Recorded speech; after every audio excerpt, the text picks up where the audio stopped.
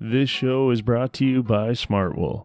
Smartwool makes merino wool socks, layers, and apparel to fuel your adventure outside because they want to see you doing what you love, whether you're a peak bagger or a trailhead tailgater. Smartwool is here to make sure your good times don't get spoiled by Mother Nature. So get outside and get comfortable out of your comfort zone and see what nature has to offer, even if it's your nature just to kick back. Go far and feel good. This episode is brought to you by Elevated Surfcraft, shaping the way we ride frozen waves. Elevated Surfcraft, tailoring surf-inspired boards for snow. Pick up a board from their web shop and be sure to use the code DS15 at checkout. We'd love to give a shout out to Ken Achenbach at Pro Standard. Pro Standard makes a full line of GoPro mounts, including the grill mount, the single most versatile GoPro mount ever made. Be sure to use the code DARKSTARTS for free shipping when you order at prostandard.com. This episode is also brought to you by CBD Ingenuity. CBD Ingenuity's mission is to provide easy access to the world's highest quality, full-spectrum CBD oil. At CBD Ingenuity, they're fully committed to using organic as well as all natural and ethically sourced materials to craft their innovative pain relief products. Head over to cbdingenuity.com and use the code DS10 for your 10% discount. Fuck yeah, boys! Woo! Fuck yeah. Cowtown! Fuck yeah.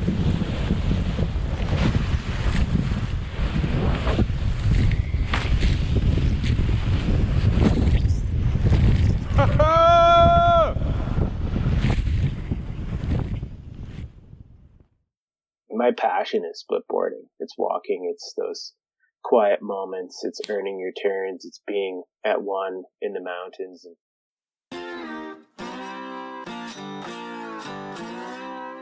Hello, and welcome to episode 51 of Dark Starts, your backcountry splitboarding podcast. This week, we're talking with Ty Mills, founder and owner of All Aspects Alpine out of Golden, British Columbia. Ty has been riding and guiding all the local aspects for well over a decade. And in this one, he spoke with us about his history in the backcountry, which led to him being the second ACMG guide to certified riding a splitboard. So sit back and let's listen in to Ty Mills. Let's drop in with Ty Mills of AAABackcountryGuides.com. All Aspects Alpine out of Golden, BC. Dude, so we were just talking about the boards you're riding this year offline, and we need to tell the audience because those things sound fucking epic. Thanks, Chad. Well, thanks, Darren. Thanks for having me on. I've been listening to the episodes since the fall, and it's been a blast. The variety of guests, and a lot of people I've never heard of. Obviously, you're not going to hear about everybody, but they've been some of the most interesting stories, and I've really appreciated having that opportunity. So thanks, you guys. Thanks for putting your blood, sweat, and tears into it. Well, we appreciate it, and thanks for coming on, and thanks for getting this to happen like this, because it's awesome. It's a labor of love. Yeah, dude, lots of fun. Lots of fun. Well, and it has to have a bit of passion, right? And it does. I think it's kind of synonymous with splitboarding, whereas most of us are pretty passionate about it. And if you survived for the last 10, 20 years doing it, then you're stubborn and you love it, and you're going to do it for a long time. Yeah. 10-4. I hear it. I get it. Yeah, thanks a lot. Yeah, so Chad, this year I aligned myself with Ogasaka Snowboards out of Japan. They're actually from Nagano, and just well, not a small company, but they're not a huge mega brand, and most people haven't heard of them. Right. But they've been making skis for like 100 years. They're one of the oldest factories in Japan, and they started making snowboards in '87. And they just started making splitboards a couple of years ago. A really good friend of mine who's a Japanese splitboard guide, Yusuke, he actually has been one of their main developers and designers, and he came up with this board, the Facet. And so he gave me a shout last year and said, "Hey, Ty, these guys want to check you out." And at that time, I was riding boards for another company, so I was pretty coy. But I was also very flattered. Because, I'm not a big Instagram legend or anything, but for someone to take interest and want to, court me a little, I was like, oh man, I'd love to come see your factory and check it out. Mm-hmm. So I did. They lent me a board while I was in Japan, and then I went and checked the factory out, and it was such a cool experience. Like the whole management team came out, and just classic, amazing Japanese style, like just so friendly and courteous. Right. And then everyone lined up and shook my hand and gave me their business card. And the owner is like 80 years old, Mr. Ogasaka. He came from Tokyo for the day just to meet me. What? And yeah, it was like such a cool experience. So it's like, and then in the movies, the same thing where everybody lines up and they all they sell it. I'm not going to say it, but the Americans show up and they all shake their hands because they're proud of their product. I mean, awesome. I'm guilty as charged, Chad. That's how I felt too. Like I didn't have any experience with it, but that's how I imagined it would be, and it was just really neat. Cool. So these guys, this year they sent me out a bunch of their boards, and they're freaking amazing. They're amazing. I could say I've ridden a lot of split boards in my time, close to 20 years now, and they are easily the nicest board I've ever been on. The craftsmanship blows away any other board I've ever seen. There's just the attention to detail, and the quality of the parts they use and the precision is just amazing. Like when the board showed up at my house here this fall, I had a buddy over and I opened this boxes and he's like, ha ha, he started laughing. I'm like, what are you laughing about? He's like, they fucked up. They sent you solids. I'm like, no, they didn't, dude. Look. And he couldn't see. That was so tight. Holy shit. He couldn't see the line on. You're like, I don't know, dude. These are definitely splits. So in your experience, Ty, with split boards in the past, what when it comes to that tolerance between the boards, and how precise Ogasaka is making theirs, like, does it make that much of a difference when you're riding it as a solid? I mean, that's a great question, Darren. And I've, you're going to have different opinions, right? When you ask that kind of question. But, I've been riding boards, not as long as Buffrey or these other guys, but, from the beginning of the 2000s. And, I've also, at that time, I was a ski bum. So I rode the crap out of my boards. And if you ride anything long enough, you're going to have a gash down the middle and some play in it. Yeah, and for sure, the bottom line is, guys, like back when we were riding those old boards and we had heavy binding systems and everything, and we were just shredding POW, it didn't matter what you were on. No, you were shredding POW, and it still doesn't matter to that point. But when we start talking about, the difference, does it make a huge difference? Yeah, probably. Like, I definitely feel like these new boards, like, they ride just amazing. And I guess I can attribute it to the craftsmanship but just, I guess, the shape, the profile, the camber profile, it all comes together. And often it's those little things. I mean, dude, when there's POW coming spraying up the middle of your board, does it alter your experience? Just a little I think bit. if you're shredding a steep POW run and you're having the day of your life, hell no, it doesn't. No. But, is it better without it? Yes, I think so. So that's interesting. Have you ever had that be the case where you've had POW squirting up the middle of your board? Oh, yeah. Okay. Totally. Yeah, because I've had, like, I've been doing it a while, so I've had a bunch of different brands, and I've had a bunch of different, hook systems in the middle, and I'm not sure what the appropriate word for that is anymore, but, yeah, good point. There's lots of different stuff. So, yeah, I've had that. I've had the chattery boards. I've had boards break several times. When the carbon boards first started coming out, I was breaking them, so I just shied away from carbon after that. I can see that. But yeah, for sure. Cool. Well, so and in your background in splitboarding, everything's just been evolving since you started, right? Like everything Totally. just has been getting better and better and better. Because it's funny how you say I haven't been riding as long as Buffrey and those guys just since the early 2000s. Dude, the early 2000s is pretty fucking early in split boarding, man. It's like years ago. like super infancy. I know. Well, I'm not a young guy anymore either, but yeah, I mean, when I first started, I was, I guess what Joey called them, the misery slippers. Right. Yeah. Like I was a master of the misery slippers. At first, like, I guess I moved to Golden in 2002, and right away was just like, holy shit, look at the mountains around here. Right. Like, it was a step up from what I'd been doing. And that first season I got into backcountry pretty heavily, but I initially was just boot packing because we had all these systems of boot packs. Just the way the terrain works around here, it worked fine. And then I realized, okay, I need snowshoes. I need to go a little further, a little deeper. And then Rogers Pass is just 45 minutes away, so that was definitely, okay, got to go there. And so we got snowshoes, and I was going everywhere.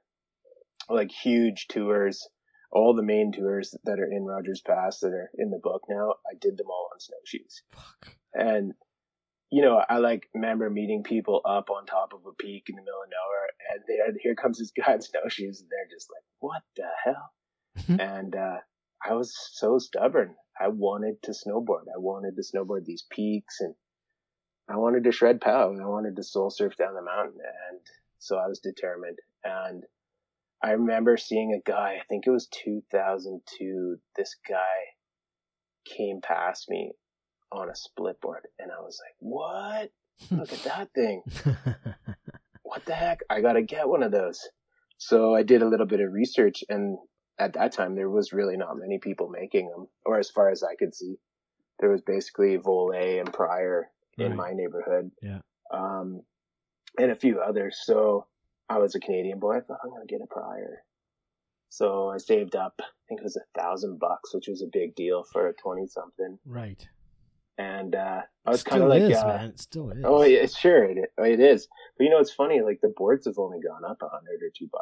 Yeah, it's a couple $100. Like the skateboarding industry, skateboards are still $200 for a complete, or $250 since the 80s. But I was like Darren too, where I was like, oh, I need a huge snowboard for backcountry POW.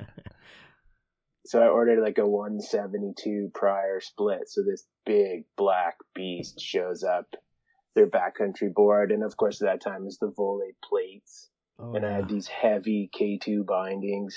So my setup was like ridiculously heavy. But it was such an awesome step up from the snowshoeing I was doing. And man, that I just started devouring the terrain after that. I was so psyched. And then I never looked back. I was like, splitboarding, hills, yeah, doing this. So you never got like sucked into having to do your stuff on skis, like everybody else is getting forced nowadays. At least patrollers are, and I know you never patrol. I'm not saying that, but they are. A lot of places are or were making you get your AST or any kind of avalanche guiding kind of business on skis. Well, I think that I was like super, super fortunate in that, I was doing it and I was a ski bum. I didn't care what anyone else thought, and I was stubborn. And I had a really strong core of friends, and we just started getting after it for like, we were averaging 100+ days of backcountry every single winter, and like at least 50 of those in Rogers Pass. And back at that time, it wasn't as busy, and we started getting really strong. We were doing a lot of cool things, and this was before Instagram, so we did like tons of first descents. There was a time before Instagram? Yeah, well, it didn't exist, right? Because it wasn't on Instagram. So in the Rockies, and in Rogers Pass, like a lot of those guys from the Revelstoke side and us from Golden, we used to team up in Rogers Pass and lay down first ascents in the park with like 9 people shredding a peak, and it was a really cool time. But as I got stronger and stronger and more backcountry experience, I guess word got out in the small snowboard community, and I think I just had just done this big, huge, epic trip to India and France one winter, and I came back, and the following fall, my good buddy phoned me and said, "Hey, I got you into the bald face training if you want to come." And I was like, "What?" If? Yeah, I'm like, "What? Bald face?" Yeah. He's like, "Yeah, man. So if you want to come, like," I'm like, "Yeah." He's like, "Okay, you got to come to my house tonight." I'm like, "What? You're in Revelstoke, dude." He's like, "Yeah, and we're driving to Baldface tomorrow." Like, okay, I'm packing right now. So my good friend Greg Johnson, who's also a split boarder and an ACMG guide and a gifted engineer, and anyways, he got me into the training, and that was my intro to Baldface Cat Skiing Lodge and JP and Buff and everyone down there, and had an amazing time there, and kind of blew my socks off, and I kind of was like, wow, people get paid to do this job? Like, Right. Holy crap. Right. This is what I got to do. Right. And I certainly had been aiming at guiding. Right. Like my trajectory was to become an ACMG guide at that time, Mm-hmm. but also like there were none at that point yet. The Scott Newsom was an apprentice guide at that time. And I think there were like Craig he was also getting into the program prior to his passing. But Right. he also it was just in its infancy as far as that went. So this was just an amazing opportunity. So these guys got me in down there. I went to the training, and then my buddy Greg said, "Hey," he asked JP actually, and "Hey, can I give Ty one of my weeks this winter?" And I guess they liked me, so they said, "Yeah, you bet." So that was how I got in. He gave me a week there. And then I did my week, and those guys gave me a couple more weeks. And then that was the start of my career at Baldface, which really, really was instrumental in who I am today. That's awesome. Just the mentorship and the support for snowboarding at that time, Right. which was really an uphill battle going into the ACMG as well. So those guys just were instrumental that way for me. Well, it's because, Jeff loves snowboarding. Oh yeah. Baldface was about snowboarding. Because it's funny. I remember I just finished meeting a guy named Mike Legreese, and he was working at the Island Lake Lodge. And I remember back in the 90s, it was like that was the spot. All the fucking magazines were all going to Island Lake Lodge, and that was the place. I guess they didn't convert over to the snowboarding side or as friendly as Baldface walks in the scene and it's like, okay, everybody's coming here now. And that's kind of what happened. Yeah. I've always wanted to go to that place as well, but yeah, I really like what they've got going on. And then they've, this year they've expanded their operations over at Baldface into Valhalla. Is it Cat Ski? Well, now it's Baldface Valhalla, Okay. but it was Valhalla Cat Skiing. Yeah, which is awesome. Like Totally. He's quite the awesome guy. We've had some discussions off, like buddies. I was like, wow, I'm proud to feel I can actually call Jeff sometimes. Not now, he's fucking busy, but when it's off seasons, it's like I can actually talk to him. But yeah, it's pretty cool. So yeah, so you've had that experience. You've actually worked. So that was your crutch. That was your first drug, was getting to experience Baldface guiding, and then from there, you've traveled the world. So tell us a little bit more about where you've been around the world. Well, yeah. So I guess my first I was a traveler in my 20s, early 20s. Did a bunch of years of actually skipped winter for 2 years and just went, backpacking in Central America and traveled around a fair bit. And then actually when I was 25, I took a year to the oil patch. And, no way. I did. I don't know what I was thinking, but, cause I was living in Salmon Arm, which is beautiful lake country and good snowy mountains. But I thought, hey, gonna go check it out, make some money and, go see what it's all about. And so I actually found myself in Red Deer and, spent a year there. And, I was right on the verge of I don't know, I had accomplished my goals, but, just wasn't inspired living there. Mm-hmm. And so one day, I had some friends in town. We got all our gear together, and I went out and actually bought a brand new snowboard and a brand new whole setup, because I was like, we're going snowboarding. Like, I'm so fired up. And we went to this resort called Nakiska, Mm-hmm. and which is not known for its powder skiing, but they had a sick park. And at that time, I was still into park. And don't get me wrong, I was never like an epic park rider or anything, but I went for it, and I got exhilarated, and I was stoked. But this day we went there, and of course there's this super cute girl too. So being young and 20, and I was showing off, and I ended up having a massive crash and and broke my pelvis. Oh, that's that not day. funny. That part's not No. funny. No, so that's a whole side injury. story. But so that's my worst injury I've ever had snowboarding by far. But I was really fortunate because I was a pretty fit person at that time, and just the way it broke, I had no internal bleeding. I didn't have to get any screws or anything. I was totally fortunate the way it played out. Yeah. But I was basically couch ridden for 3 months, and then, kind of starting from scratch again. My doctor basically said, like, hey, you can't do anything fun for a long time. Like, you can't. No. So I was like, oh, how am I going to hang out with my buddies while they're doing all this stuff? And so I actually called up my aunt and moved to England for a year. So, Oh, wow. so that's what got you Yeah. out of the patch, or else you'd have been stuck there. Exactly. That segued me out of there. Beautiful. And then when I was coming home I did a year there, and I thought, well, what am I going to do? And that's when my buddy said, hey, I'm living in Golden. Come check it out. And so that opened the door to me coming here. So just to get back to your question about the traveling and stuff. It's okay. Rants are allowed here. Okay. So yeah, anyways. As long as that it's was not all us. Yeah. We're not allowed to rant. That's okay.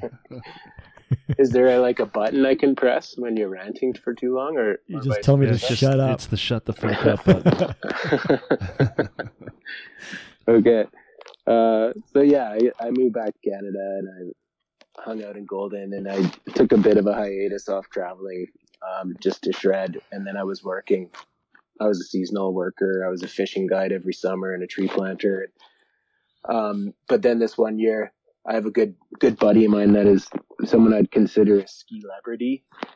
Hey Peter Ty, Spreisnick. real quick.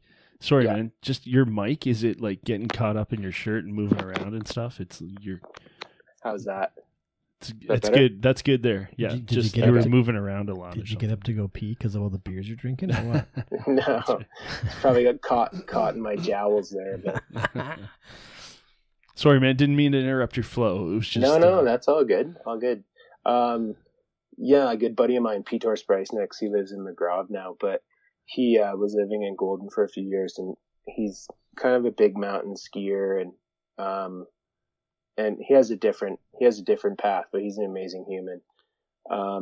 He said he had gone to Gulmarg, which is in Kashmir in India, the year before. Oh, yeah. And they were starting up this ski resort there because in the 80s, the French put in a gondola, and then it was just sightseeing. But back, I guess this was 2007-ish, they decided to make it a ski resort, or at least give it a try. So they brought in these guys from different places, New Zealand, Canada, and whatnot, to help them set it up. And so Peter went there, and he came back with these stories, right? Just like insane stories of Indian food and culture, and like rad skiing, and yeah, just adventure, right? And for me, that was like, oh man, I gotta do that. Yeah. And I remember Just for the food. No, not for the ski. Yeah, Just the food. yeah, for all of it. There might, yeah, I think the hashish played a part too. Nice. What? Nice. Okay, now you spiked my interest now. Well, yeah, I mean, there's that whole side of things. It's what you picture, right? The exoticness of India. So it was fantastic. So, anyways, Peter asked me the next year, "Hey, do you want to come to India?" And I was like, yeah. And I just happened to have a little bankroll saved up from the summer. So I was like, fuck it. And I bought a ticket, and we went to Chamonix for 3 weeks, and then we went to India for 3 months shredding. And yeah, there's a whole bunch of stories there too, but that kind of lit my fire to the like, oh wow, okay, traveling and powder and snowboarding, okay, this is next level. This is what I want to work towards. So like at that time I was still working on becoming a guide, so that was my like main 100% focus, but I knew that one day I wanted to circle back to that. Yeah. And yeah, once I think it was 5 years ago, my same friend Greg Johnson had been working for a company out of Colorado named 40 Tribes. Have you guys heard of them? 40 Tribes Backcountry? Just recently. You got to look them up. Ryan Kopel runs that company. He was the original founder, and he's still the main guy there. And he's created this amazing company that offers trips all over the planet to like pretty wild places, and not trips that you would go with your mom and dad, like wild places. And so you can go experience like pure adventure and shredding powder in the same time. I need to ask you one question. Okay. Why would I take my dad snowboarding on a trip? He doesn't Well, what if snowboard. what if your mom and dad were paying? Fuck. What if they're shredders? Yeah. Oh yeah, we talked about that today actually. But anyways, yeah. There's a lot of mom and dad shredders out there. Yeah, there are. There is now. We're old. I now had a too, couple. so- I had a couple. Brittany was talking about her mom shredding. Yeah, that was. And I was pretty like, awesome. what? Yeah, I'm just busting your chops. Oh yeah. No, that's awesome. We'll have to look those guys up. You maybe have to give us a good bit of a contact so we can actually interview them and find out. Well, yeah, I Dude, was you just opened up a whole new world to my shred diverse. Mm. You know what I mean? Like You just Well, made up there a is a word. Shredverse. I mean, I think like this is a whole nother topic, guys. Is like there is kind of an evolution of a backcountry skier. You start with where you guys are, and you end with, or you don't end, but you Build. evolve to Yeah. these super wild and fun trips. Maybe they're not overseas. Maybe they're to Alaska or to huts in BC or backcountry like camps and stuff like that. But that's where they get to for a Yeah. lot of people. I want to travel the world doing You this. just helped me figure out what I'm going to do with all this podcast money. Yeah. Where's the money coming? I'm still waiting. Still waiting. Okay. Well, it's my it's lottery all about winnings. relationships. It's You might not have to be a transfer of money, but maybe you can pull off one of these trips. There you go. I mean, yeah. I mean, that's how I met David Perez from Splitboard Mag. He came out to Kyrgyzstan to come shredding with us on our annual Split Fest trip. And he's an awesome dude. So, but that was partly how he came out on one of those trips. Kind of a mutual deal. And it was really cool Nice. to meet him that way. But yeah, Ryan does a Split Fest every year in Kyrgyzstan. And that was What a sick so place for a freaking fun. Split Fest. What? I mean, it's mini. It's 6 people, right? We're staying in yurts. We're up in the mountains. It's a pretty wild place, I'm but still down. I'm still Yeah, totally same. down. Yeah. Same. it's sick. It's Same. really sick. It's awesome. Yeah. But yeah. So yeah, I've been to a few places. I've been super fortunate to kind of make these goals a reality in the last bunch of years. And working for Ryan's been such a pleasure. And I was actually supposed to go to Greenland this year in May for two weeks, but we've had to postpone that trip to next year now. Right. But maybe Chile. Fingers are crossed. But yeah, Ooh, yeah. with everything going on this year, it's a little uncertainty around that still too. I love You it. know, I'm looking at Ryan's. I'm on 40tribesbackcountry.com and I'm looking at who we are. And I Oh, see yeah. Ryan here and I see it says founder and director, Tail Guide, parentheses, Siberia, Greenland. That's fucking sick as shit, dude. Totally. That's Well, crazy. yeah, he's on the same program now, right? He's got a family So he creates these trips, or he goes to his favorite places when he can. And same thing, he just wants to go shred POW in these same wild places, and So it sounds like pretty cool. you just set up a next a podcast in the future with Ryan, us, you, in some crazy remote location. It sounds like it. Yeah, That's you what's gonna bet. happen. Let's do it. I'm down. I gotta get my fitness up. It's gonna happen. I'm down with K-Stand, It's man. happening. That would be sick. Yeah. I don't care where. Chile. I was actually speaking with Raphael Peace. Oh yeah, So- here you go. Ty Mills lead guide, Chile, So there you Greenland, go. Yeah, that's what Ty's backyard. we're gonna be bringing Raphael on to speak on the show here. I was just Oh, talking. sweet. He's in Montana. He's at Whitefish. He's like, man, it's beautiful here. I can do my editing for my videos. And I can just go right. for a couple rips and then go back home. There's nobody around. But he's heading up to Chile here in June, so. We'll be there Yeah, I for saw Chile. him last time I was in Chile. We met up for just an evening. But we were talking about trying to get him in there too, to come to our camp. He's so mellow. He's just about as mellow as you. Every time I talk to you, I'm like, I become in the Zen moment. It's like as if you just smoked a big fucking gagger and you're mellow. Chad's almost cut off the beers. Like just about. Ty is the new indica. Yeah, dude. In the couch. Well, do you ever listen to your radio voice? Yeah. Do you ever listen to yourself? Absolutely. I mean, I don't do that often, but whenever I hear mine, I'm like, oh God, that's your voice. Yeah, I got over that a long time ago. It's just Yeah, you gotta learn to. just get over it. It's like, Yeah. Oh, have you watched? I'm gonna bring it up. Cloud9. Have you watched that Superstore? Oh my God, it's worse than watching The Simpsons. Like it rots your brain. The main guy is one of the main manager. His name's Glenn. And he's got this puppet voice, and he's like, he had to go talk in front of everybody, and they're like, dude, have you heard yourself, Glenn? He goes, no, I sound good in my voice. He goes, no, you sound like a puppet. So then he gets this like, this deep voice. It's like, he sounds like, Bane from Batman. And the one guy goes to him. He goes, test it out. He has this like little box. He goes, test it out. He goes, tell the crowd, give me all your money and put put all your jewelry in the bag. Give me all your money. Put your kids over there. Like he set the guy up so good. But anyways, this guy's got that puppet voice, and it was like hearing your voice for the first time. Like I don't sound like that, so he was like freaked out. So it's okay. You get over it. Yeah, I bet. Well, it's funny because I've never really been recorded like this before, but I'm used to talking to like groups and on radios with large audiences. Right. I used to be a fishing guide actually for a very Nice. long time too, out on the ocean, and I kind of a fancy lodge it was a pretty cool experience. But anyways, so I was the lead guide, and I did a lot of talking, and I got more comfortable with it at least. Yeah, it happens. You get used to Yeah. your voice. It's like hearing yourself when you make your voicemail, and you have to choose the one you want. You're like, fuck, that sounds stupid.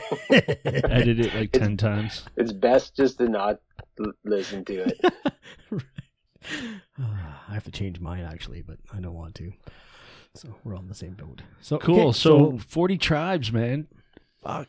Keep going. It's pretty sick what I'm learning about it. I mean, totally. Yeah, I mean, like I was saying, that evolution of kind of people, right. The progression.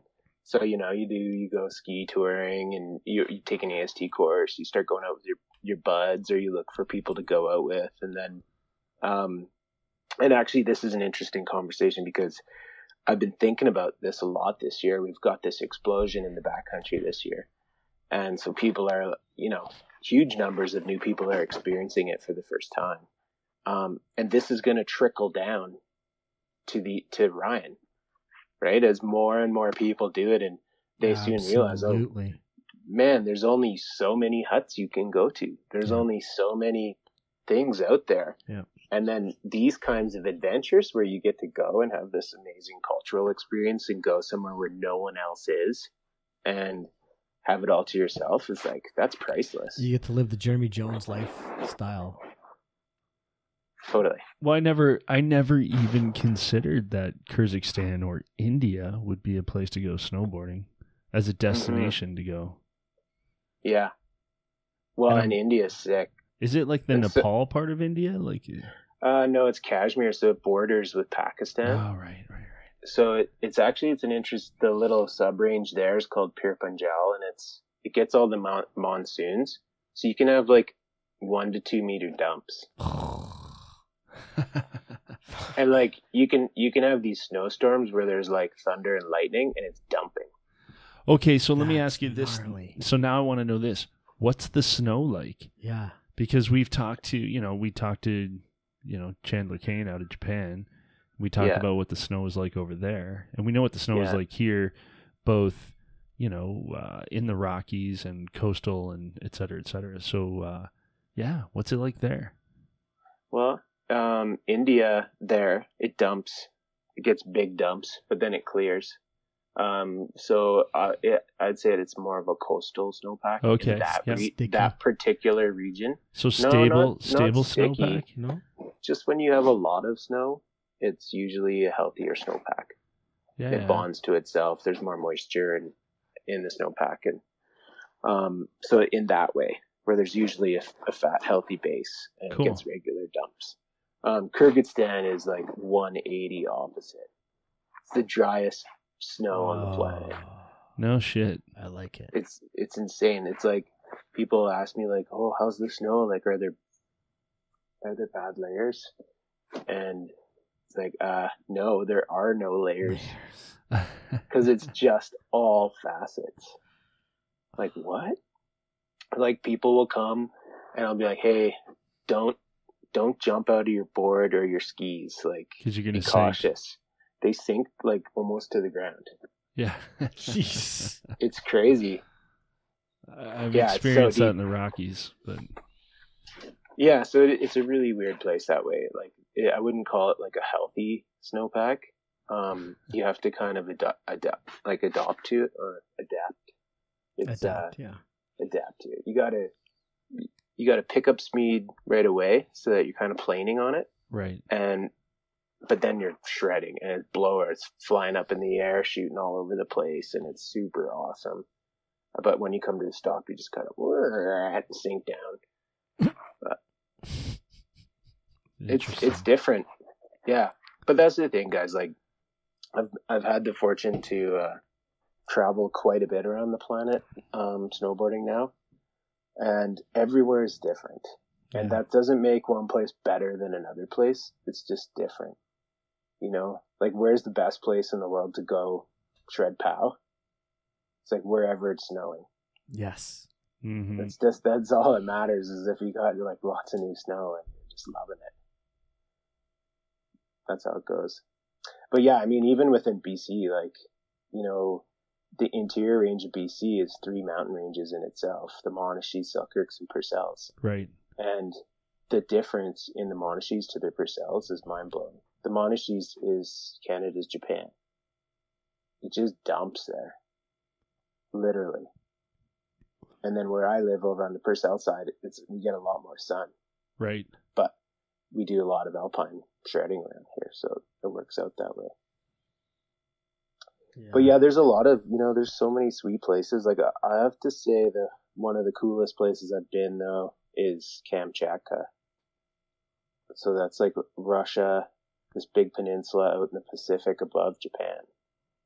It's volcanoes and just like sick terrain, big mountain ranges, and super wild country. That's awesome. It's soaking in. I'm just sucking. Yeah, right? Yeah. I'm just letting it. Yeah, I'm just absorbing this right now. Whew. Yeah, there's so many places. Yeah. It's funny though, like Kyrgyzstan, like have you heard of Kyrgyzstan before? Definitely have. Just the yes. name. Okay. I mean, there is oil and gas out there in that region, Right. for sure too. But Kyrgyzstan is like, let's be honest, whose list is it on Nobody. to go snowboarding, right? It It's wasn't on mine on my now. list. Well, yeah, but it wasn't on mine. A couple thousand And- now after hearing this. When I went there though for the first time, I was like, holy shit, this is literally one of the coolest places I've been in my life. And one of the neat things is like there's no westernization. There's no McDonald's. There's none of that crap there. It's just like Kyrgyz people and the remnants of the Russian population that still lives there. And they're driving around in all these like old Russian cars, and you can still see these sickles and these dilapidated factories, and it's very much like kind of going back in time a little bit. Right. Nice. And it's refreshing if you're into traveling and you go places where it's not full of travelers. Yeah. It's Dang. pretty special. It's like right smack dab in the middle of the continent too, hey? Yeah, it's the furthest country from the ocean. It is. Well, yeah. I'm just looking at the map here. Sorry. Caspian Sea is not too far. There goes Well, Darren. that doesn't qualify quite as an ocean though. No, it's a sea. You're right. It's not. Fuck. Dude, it's crazy. I had to look. That's okay. Because I'm totally stoked. So And how then much? Kamchatka, you said. How much? Like, do you have a GoPro? Like, how much of that stuff are you filming? Like, how much of that stuff? You know, Chad, I do have one. I'm on my second GoPro now. I bought one years ago thinking I was gonna love it, and I didn't. Yeah. And then I bought one again 2 years ago because I'm a business owner. Yeah. I was like, I need to like Yeah. up Get my serious. Yeah. my game, and it's been hard. I gotta definitely kick myself, but I managed to pull it out a few times more this year, and I'm working on it. Okay. Well, you know, we give out grill mounts in this place. We give out the Pro Standard grill mount. Ken Achenbach, sponsor the show. We're going to give you a grill mount. I'm sure you've heard the story. Heat moldable tabs, goes in your mouth. So what I love about it is I can just stick it in my chest pocket. And if you feel like this is the run that you want to film, you just stick it in your mouth, hit the button, and go. So, grill mount, go to prostandard.com, theprostandard.com. Use the discount code DARKSTARS to get your free shipping. And we're going to ask you the same question he's going to ask you. Which color would you like? I'm going to go with the white one. Nice. Don't pick the black. Oh, what? White? I've got a white one too. Yeah, I'm going white. Dang. Well, it has orange tabs, right? It does, That's my point. It doesn't I've been matter. paying attention. Dude, you're good. Well, thanks. The Thanks, grill mount's Ken. pretty sick. It's the most versatile GoPro mount that there is because it fits in so many places. And I gotta say, using the GoPro is not always the easiest thing to want to pop out. But your new one's I'm badass, keen. Yeah. I'm really keen to try it because, to be honest, I've been guiding people heli skiing and cat skiing and backcountry for a long time, and it's at times very obnoxious watching the amount of faffing with GoPros. Is it on? Is it on? right. And then I become this guy too, right? I'm at the top of the mountain with my buddies. Is it on? It's like, oh, right. God. Well, now it's just in your hand. Just like you fucking fire it up, stick it in your yap and give her. Now I'm currently rocking the GoPro 8 Black, which I love because I can talk to it, and it does what I want to do, and I can do that with the grill mount in my mouth. Well, I know Chad, he didn't do it for me this time, but usually he's been putting it in his mouth to talk to us. It's in my mouth right now. It's in right now. Can you tell it what to do like that though? That's what I want to know. We have to train it. Well, his doesn't do that, does it? No, my 7's a piece of.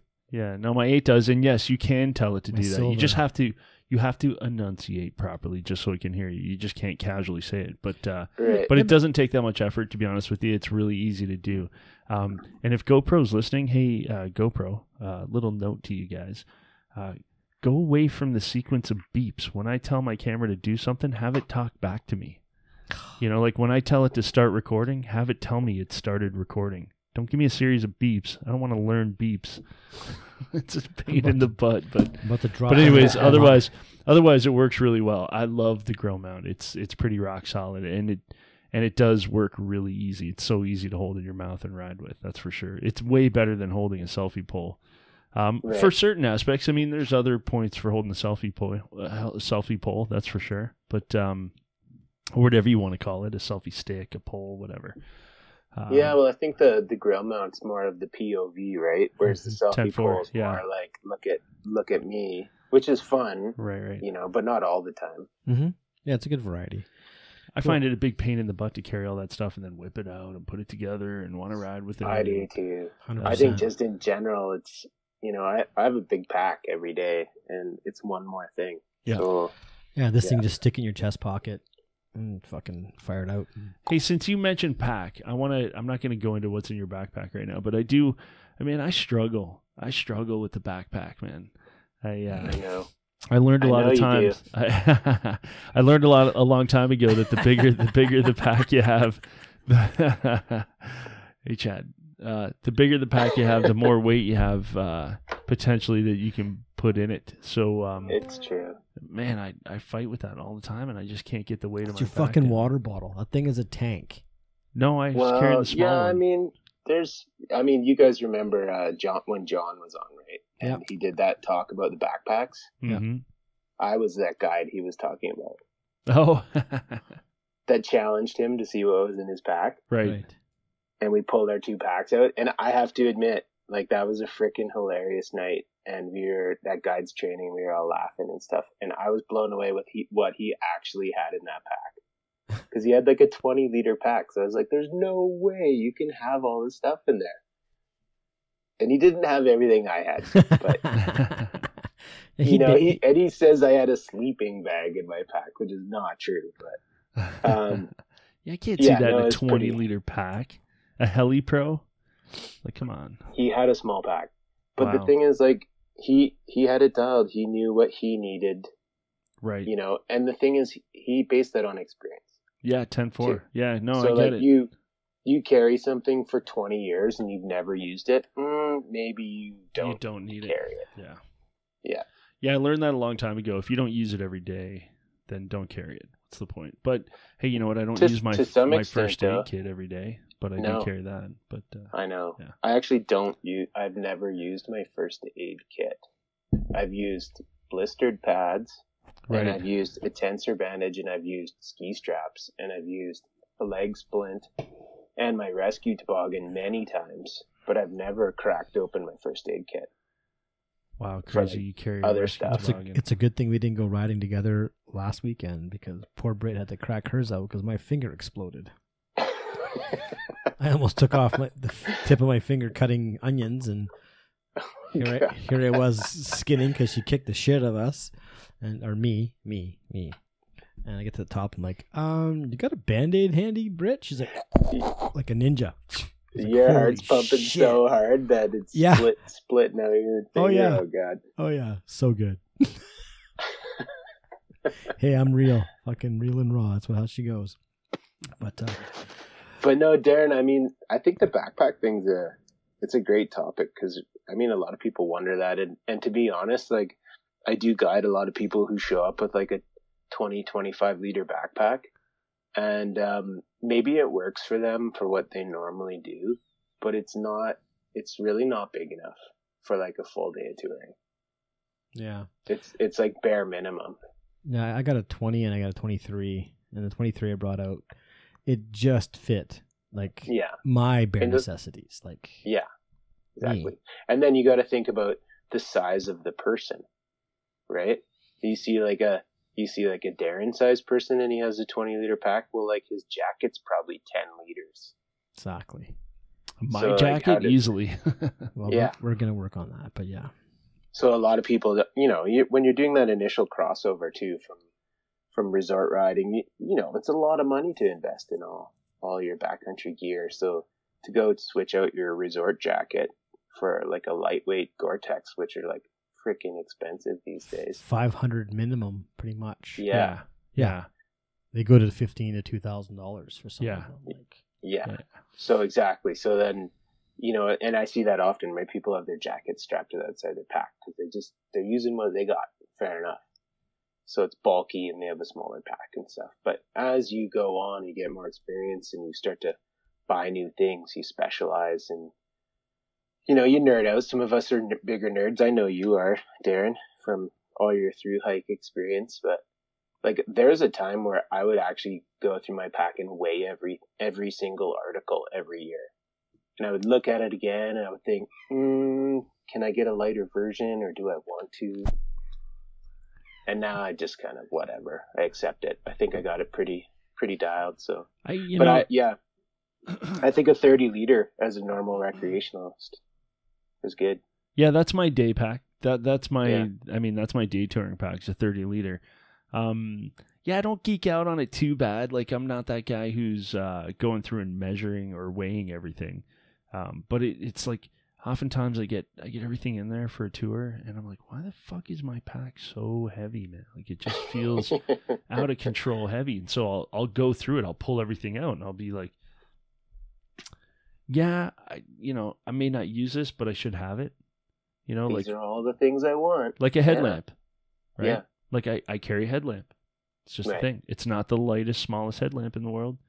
No. I don't mind saying what it is. It's a BioLite headlamp, which I think is a wicked headlamp. It's super fucking bright. The battery lasts for a long time. I can charge it on the fly while I'm wearing it. There's all sorts of bonuses to it, right? So, and that's another thing I carry. I carry like a small little thin backup battery pack, right? Not a big, bulky, heavy one. I can't tell you how many NIMH it is, but it's it's a decent. It'll charge my phone once, if I need it to, type of thing. And I'm not going to go through everything in my pack, folks. Don't worry about it. But but I'm just saying, like, little things where like I look at stuff and I'm like, do I need that? Should I have that? Do I really need it today? Can I throw it to the side? And then Chad was talking about my water bottle. Yes, I have a couple different hydro flasks. I did, and everybody, if you're a hardcore listener and you've been listening for a long time, I have migrated away from the bladders. Good call. For touring, and now I'm just down to the hydro flasks. I've got two different sizes. I got a smaller one and a bigger one, and it depends on the day. Some days I find I want a lot more. Other days, I decide, I'm going to carry the smaller bottle. I'm just going to hydrate that shit out of myself this morning before I hit the road. 3 P's on the skin track, buddy. Well, and I think you're kind of hitting the nail on the head there too, Darren, which is like you guys have had this conversation a bunch of times, which is awesome because I think a lot of people are curious. Well, what size packs do people have? What do they carry in their packs? I think it's a totally relevant conversation to have. And like I was talking with Chad earlier, even gaining an experience like you guys are, or even becoming a guide, and you seek out mentorship and you glean all these little tidbits from everybody that you like, and that's what you take forward to become who you are and your experience. And so the same thing with all these conversations, people get to listen to all these little things and take a tidbit and learn something cool. Mm-hmm. And so I think it's pretty sweet. But I think like really ultimately, you should always look at your pack for each adventure. Right. And like, if you're doing a side country day or you're going for like a big day in the mountains that maybe don't normally do it, well, maybe your pack needs to be a little different for those days.Maybe you need a few extra things. Yeah, like I got 2 Burton packs. I got one, it's just a little small 20 liter. It doesn't have a spine board or whatever the hell you call it. My fuck, I don't know. Leave me the spine board. Whatever. I hope not. You know what I mean? It's the spine, the aluminum fucking stick that holds internal frame. Yeah, right. Anyways, the internal frame. So my AK has one, and I was using it for the first time, like really, really using it this time on our trip with Britt, and I learned a lot about it. I learned about how to minimize things and what I don't need, and again, on a day like that, I knew we weren't going to be doing multiple tours. I knew we were going to be kind of stationary. I just used I bought a little Evian bottle because it's slender, it's a liter, and I was like, that's good. Like, it's not going to take up much room. I learned to put everything under my shovel. Darren taught me how to like pack my lunch like a fucking, almost like a cigar, like just plastic bag into plastic bag and then roll it right up and zip it all up. Just make it squishable so it can conform, right? Like, don't worry about it. So it's not taking up half your pack. Yeah, and I use that space under my shovel for my water bottle, my food. And then, granola bars are always in the front pockets of my pants and gummies. And, there's a cool bag. There's an extra pouch in the front of my bag. And I actually learned to use it. And I was like, cool. Because I've never used that one. I used another one because of exactly like you said, like slack country. Just what am I doing? Yeah. Well, we're in the resort. We're just going to go up off the chair and, just get a little further. Is what we were doing, right? 10 feet further. 10 feet further. So, I got 2 different packs. I'm probably, like you said, I'm probably going to need a bigger pack for the days where it's like, we're probably going to do a little bit of camping or it'll be a longer day, right? So. Totally. And I mean, most of this stuff comes from experience, guys. So exactly. Like, you go out on a tour and you break you're using whatever binding and you break a component on that thing and you're not carrying it and you go, oh shit, I need to carry one of those. Yeah. Or, you know, like a lot of the equipment out there these days is lightweight, so it breaks. And I know you guys have been talking about poles a lot too, and I have my opinions on poles too. Let's do it. Yeah, okay. That's what this But is all like- about. Fucking yeah, open no, I think Pandora's box. Well, it's sweet. And I mean, ultimately, you know, I was listening to the Dave Downing one So a good. few days ago. Yeah. Yeah, it was great. It was really cool Yeah. to hear him. And, you know, he really says it too, right? It's all like personal preference. A lot of it is, right? Like there's a lot of, you can take it from the people who've been doing it for a really long time, and ultimately they're going to give you the best advice on something that's like efficient and going to work well and long lasting. But does that mean that everyone needs to do it that way? No, it doesn't mean that. So it depends on where you live, your style, what you want to do, and that applies to like soft boots, hard boots, board style, etc. So, but yeah, packing all these little things. Our backpacks get bigger with experience, and then maybe they start to shrink again when we get older, because now we have that enough experience to know, okay, maybe I don't need that thing. What if you're older and you don't have that experience? Trial and error, buddy. Trial and Yeah. error. No, I'm just kidding. Yeah, I agree with you 100%. I mean, and it's funny because, yeah, you can have somebody super experienced give you the lowdown on what they like gear-wise, and you might think, man, that's got to be the best thing. I got to go get that. But you find out that your own style doesn't accommodate that, maybe, and it's not the best thing for you, you know, Totally. going forward. So, yeah, Yeah. I'm in that realm right now where it's funny because I had the really expensive, you know, collab poles, which I really liked. I thought when I bought them, I'm like, these are fucking rad, right? They break down really tiny, 3-section. They can go in my pack, they can go on the outside of my pack, even though I always packed them on the outside. But they can go in or out, and things are great. And then snap, I broke one, Yeah. and I'm like, shit. So now I need another pole. Now I don't think I want to go 3-section anymore. Now I think I want to go 2-section. But I want them to shrink nice and small, and that's really hard to find. That's not an easy Totally. animal to get. So I'm dealing. We did our tour last week. And I was using $30 snowshoe poles that I bought at fucking Winners of any place, but they're my backups and they work really bomber, you know, and they're 3-section. They just telescope. They're not 3-section that, you know, have Kevlar line in between and pop out and are really fancy schmancy. But hey, man, they work.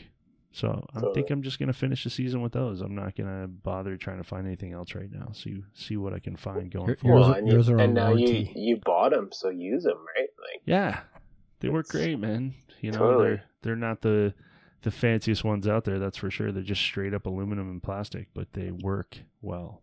So I think Whatever. those are the fanciest ones out there. Because you know what? You're probably going to be telling this story another year from now because they're still going. That's right, entirely. I've had those poles for 3 years now, so Yeah. No, I still have, I have sets of poles in my garage that are 10 years old, and they're fine. yeah. They're the old Black Diamond Expedition 3-piece pole. The Boom. things are like indestructible. There you go. Damn, those are the They're ones sick. I should have had. Well, that's what I. Or that's give what them I to me. still Let's see use. if I can break them. Yeah, I mean, I don't know. I think it's just like Dave said. It's personal preference. I totally get it. People Yeah. want to put their pole in their pack, like a 3-piecer, Yeah, and that's what they want. And you know, with Dave's style, like he said, he's doing short laps. He's not going anywhere extreme. He's probably not that hard on them. Perfect. Use that pole. That's sweet. yeah, But when you start going on big adventures and you're going out a lot, you need something that's going to last and not break, because things breaking in the mountains suck. Yes. it does suck. So you're going to move away from them eventually. And that's what most people do. You don't see many people with 3-piece poles that are have a bunch of years under their belt. Right. It's amazing that how much you miss a pole when you're missing one.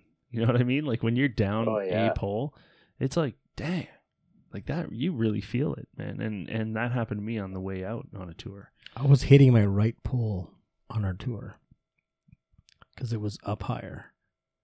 You were hating.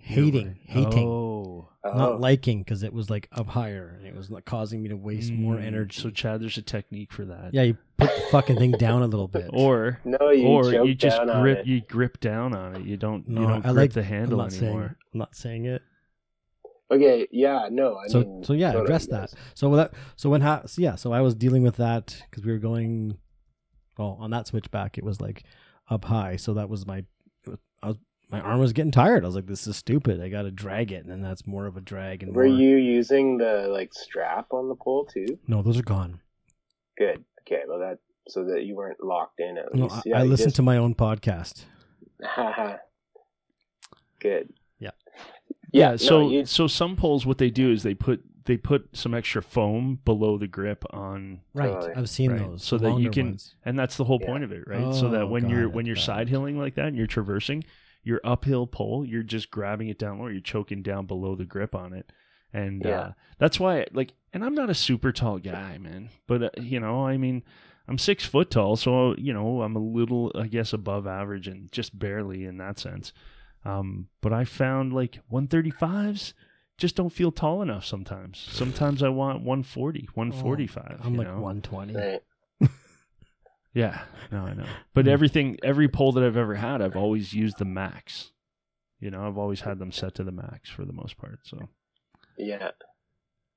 No, it's true. I mean, I bought these 125s last year because they're like in reality they're 130 something, and I thought I was going to break them because I was just maxing them out, so they were right on the end of their right. stability rating. Yeah. So I actually gave those to my partner, and I went up to the 135s, and now I'm in a happy place. But yeah, so I've been looking for a 2-piece that'll go 145 and then smaller than 95 when they're collapsed, but that's hard to find, and that's really hard to find if there even is anything, to be honest with you. Yeah. Well, I mean, yeah, to each their own, right? Like I know there's a lot of people that really they push the or not pushing it, but that's what they like to do is they carry their poles all the time.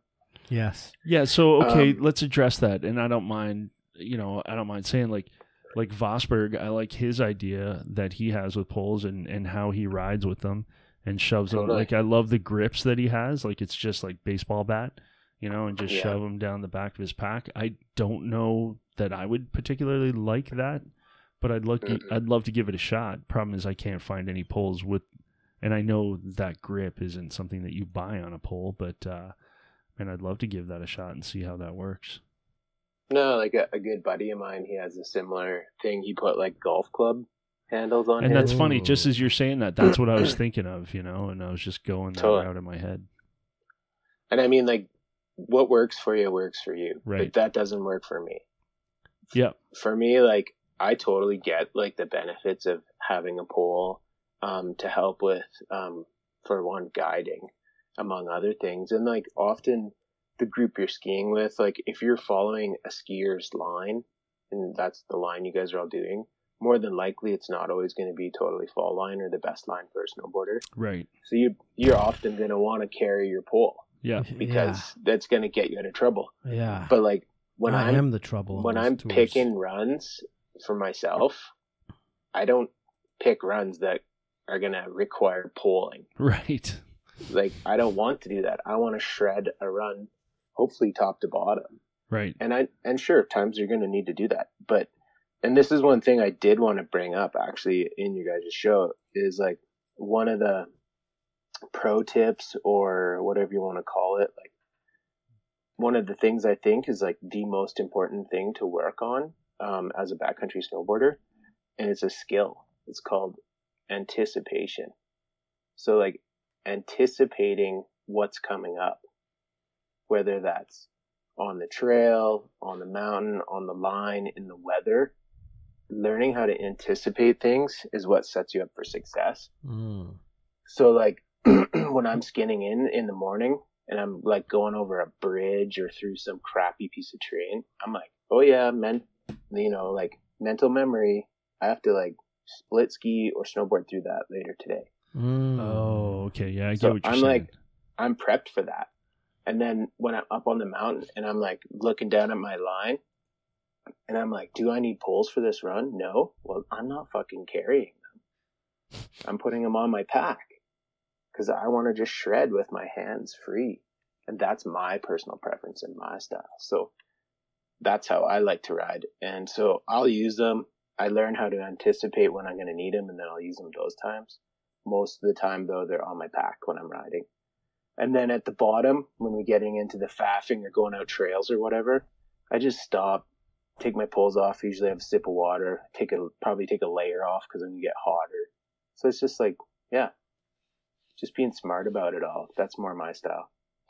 I like it. I'm not. So I I'm use not like there a yet. 3-piece. Gotcha. Yeah. I use a 3-piece. I use the BD. I don't get anything from BD, but I've found their poles are freaking awesome. The 3-piece, collapsible. They last forever. They're economical. So is that the compactor? Is that the pole that you like? No, I don't like because the compactors are the folding ones, right? Yeah. So I don't think those are great. Excuse me. Okay, so the 3-piece that you use are just telescoping?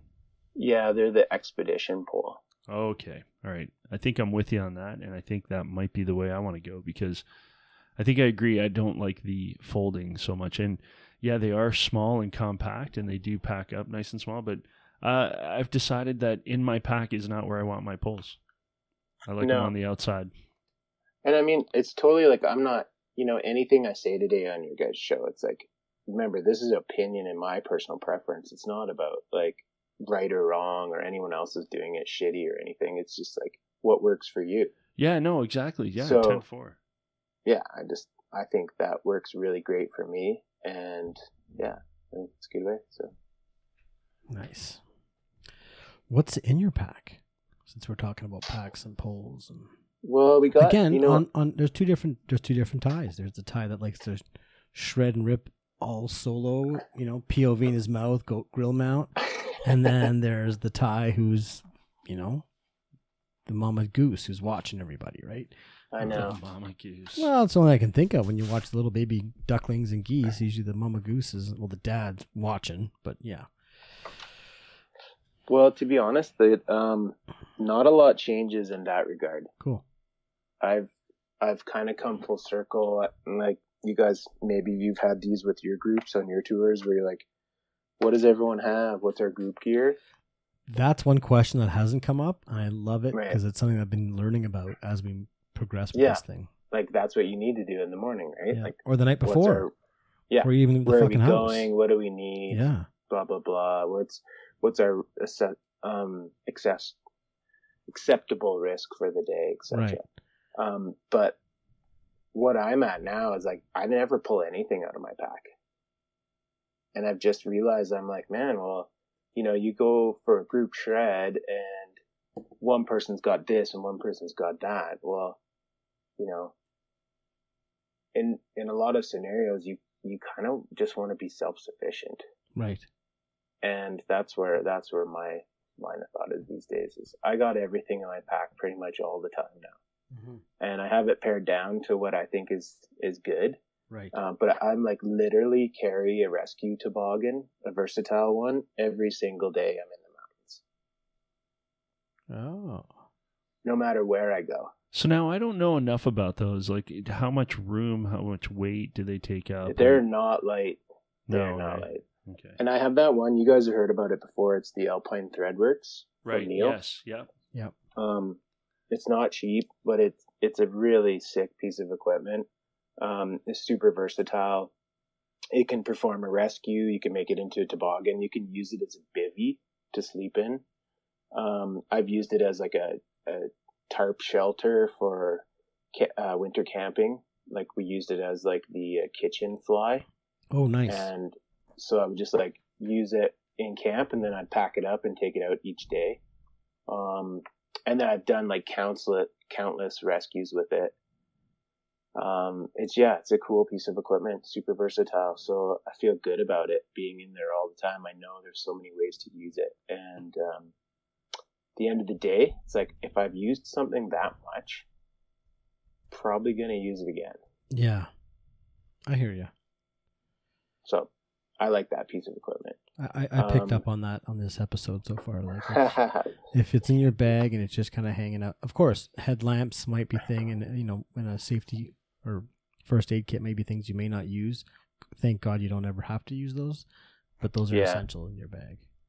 They are good things to have. I mean, a lot of people carrying their iPhones and not or their smartphone or whatever, and they're not all as gifted battery wise, but they can be used in a lot of ways too, right? It is a piece of equipment, like a light.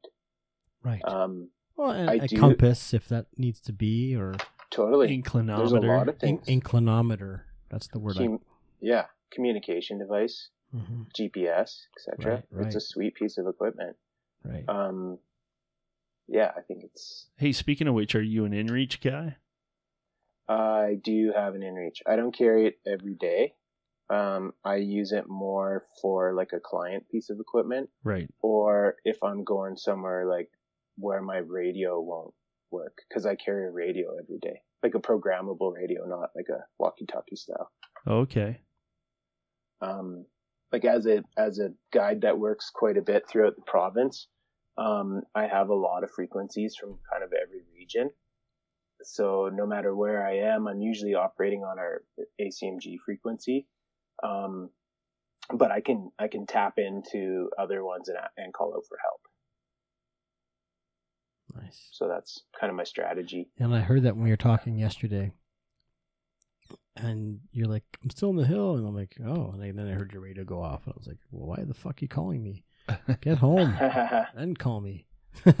You called me. Well, you just say do not disturb. I won't take offense to That's that. right. I won't take offense. Well, Chad, I'm a business owner, man. I gotta like answer the phone sometimes to it's just make chat. sure keep things rolling. It's just chat. Yeah. Just can't talk right now. Well, actually, I was yesterday. I was guiding in Rogers Pass, so I was just by myself with my clients. But two of my friends were, I think they were working for Kapow that day, yesterday, and so they were out there, and so I'm monitoring ACMG, and that's the frequency they're on too. How far is that from Golden? It's like 45 minutes to an hour. What? To get to Kapow? No, Rogers Pass. No, I wasn't asking Rogers Pass. I was asking to get to Kapow. Well, Kapow isn't a place, Chad. Well, okay. Yeah. Blanket. Blanket's over in the Monashees, so that's the other side of Revelstoke, but that's not where they were. Okay. No, Kapow, like, well, I mean, Marty told you all about the business, but they also run like day guiding. So these guys were guiding up in Rogers Pass. Gotcha. Yeah. Running lickety split, probably. Well, maybe not lickety split, but they're just guiding a tour up in Rogers Pass. I'm just trying to plug Marty's thing, man. Come on. Just plug it a little bit. Oh, sorry. Jeez. Duh. But anyways, as anybody, to that point, but as a guide, like knowing there's other guides out there, let alone my buddies. Yeah. That's like an awesome thing, right? So how do you I tell my clients, like, hey, if anything happens, call Aaron Chance on the radio. Right. So how did you get your radio? Because I know we've worked in a patch. I used to get my radios, I'm going down the trunk road. I got to have that channel with everybody on the trunk road, or I have to get this certain channel of, for the patch with all the different roads around here. So how do you get, like, where do you go to do that? Like a radio place? You just know what to ask? Well, that's a good question. I mean, it is a bit, there's some legality around it too. So, that's kind of bullshit, because I think I want to have it if I'm like in the backcountry and shit goes south. No, like, let's be real, right? Like, what is there? A torrent? Is there a torrent for your radio channel? Yeah, you just fucking hack into it. Yeah, rip them off the web. VPN. No, I mean, you can. I don't think these days it's very easy to get access to a programmable radio. That's the easy part. I think maybe what you're asking, Chad, is how do I get access to all the frequencies? Yeah, correct. How do you program your radio? Do you have to go to a business to have them program it, or is it something that you can do yourself? You can program some of these radios. You can program them at home. Okay. You can buy software, and you can get a cable and you can do it, or you can hand program it into the front of the radio. But you still need to have like the list of frequencies. And so that is kind of proprietary to some degree. And a lot of companies, like let's say heli ski companies and stuff, they don't necessarily want everyone to have the No, frequency. no, I get right? that. I totally get that. And that's what I mean about the legality side is there are some Canadian laws that surround radio use, but also like I know that there's a number of businesses now that are selling programmed radios, and I think we could see it become a problem at some point because Yeah. of that, right? And I totally think people should have access to radios because I think they're awesome and there's such a huge safety thing. And even the fact that there's more and more people with these BCA radios. Right. You can't call like Parks Canada on there, but your buddy can. He can phone or something, right? So you can still communicate and spread the message, which is cool. But okay, let me. I have a really relevant question about the radios. They're transmittable range, like the radio that you're carrying. I mean, is it not line of sight for the most part? Is it like if you have a range or a ridge in between you and where you're trying to get to? You have to get up to elevation in order to be able to catch that line, right? Yeah, I mean, like I have. So yeah, good question. So I have one it's an ICOM radio. I've had a few kind of cheaper radios too, but I really like the quality of the ICOMs. So that one with the stock antenna, I think it does 5 kilometers line of sight. So like you're saying, it won't go up over a mountain into the next valley per se. Right. But if you can direct line of sight, it'll go 5K. And then I upgraded the antenna, so now it's a 10K line of sight. That's a big upgrade. But yeah, in reality, though, like I've been on a peak in Rogers Pass and just been like, hey, any ACMG guides out there? And talk to people like along like 35, 40K away in the Rockies on the peak. Huh. And that's just line of sight. So that's like a direct frequency. Yeah. But then there's all these repeaters, like you guys are saying, like forestry roads and stuff, where a repeater is like a metal object on top of a mountain. And you can ping that with the radio and then it will reflect it out further. So you can talk from huge distances that way. I like it. This is the first time we've spoken about that. Yeah, it is. Yeah. I think radios have come up in the past, but not to this degree. That's for sure. No, they're cool. Like I have what? Dang, it's just another thing to carry in the pack. Fuck, my pack just got carry it heavier. on yourself. No, but I mean, I have enough of myself things, to carry. It's multiverse because it's a safety equipment and communication device at the same Absolutely. time. I agree. Yeah, 100%. It doesn't take much to just get separated. Like it doesn't take much at all. No. And like you guys were saying, like you can go on Amazon right now and you can buy like what are they called? Baofeng programmable radio. I think they're like $50. They're cheaper than the BCA radios. Yeah, the BCA radios are in the hundreds of dollars. Yeah. And this one's programmable. So you could put like all of those BCA frequencies on your programmable radio, plus all the road frequencies, plus like any local businesses like guiding ops if you can get them. Nice. I like it. So I gotta ask the question. Have you had like any injuries in your life? Like have you just been smooth? Oh yeah, you busted your pelvis. That was my big one. Yeah. That was a long time ago, though. Yeah. Yeah, like I was a skateboarder before I was a snowboarder. Fuck yeah. And, yeah, I remember one day I think I was skipping school too, so it's not the best, inspiration story for young snowboarders, but I did it lots. I was doing, in the old days when we were all skateboarding, right? Like it's go and wax up the curb and go shred the curb. Yep. And I don't know what I was doing some kind of trick, but anyways, I went flying through the air and my hand was on the road and my elbow was up on the sidewalk. Oh. And I snapped my arm in half, basically. Eesh. And I stood up and I had this floppy arm and my buddy's just laughing hysterically. And that sucked. I had to skateboard to the hospital actually because my mom wasn't home at that time. But well, of course. So that was a big one. And then I actually so that was skateboarding, but then that winter I was snowboarding and I had a cast all the way up to my shoulder. Oh. And of course I was dumbass, so I was riding.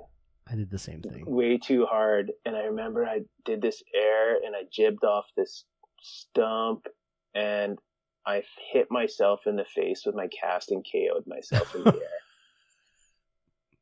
Sorry, I gotta laugh. That's fucking funny. No, it is funny, man. It's a total dumbass story. And so that was like, okay. Yeah. That's good. So that was old. Yeah, after that, though, no.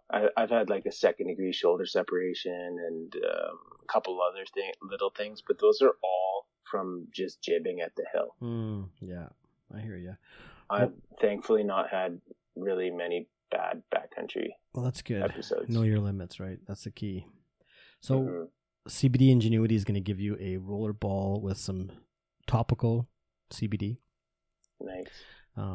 Anybody who wants to get their own, it's you go to cbdingenuity.com and look up the discount code DS10, 10% discount on all your purchases, not just the one time, but all your purchases. So yeah, we're gonna get you one of those. Jeff will hook you up, and then let us know when you get it. Like pretty stoked. You just get it's like a little tincture. It's got nice, really good oil. It's pure CBD, obviously oil in there. There's a bit of a smell. It's nice. It's like a little bit of an aromatherapy style, but yeah, definitely feel it go into your muscles, and it'll help your shoulder. Even now, it'll help all that muscle.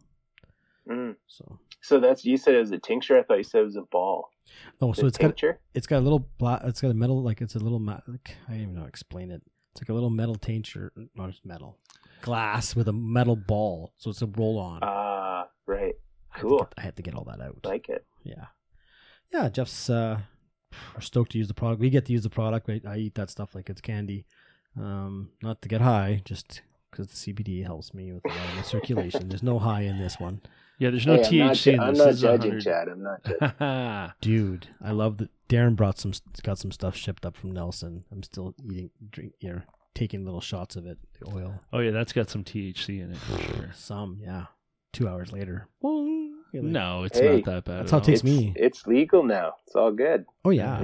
You're allowed to do that. It's like having a beer. It is. You're allowed to go have your fun. It takes me a while for the oil versus the chocolates, but I've calmed down on that stuff.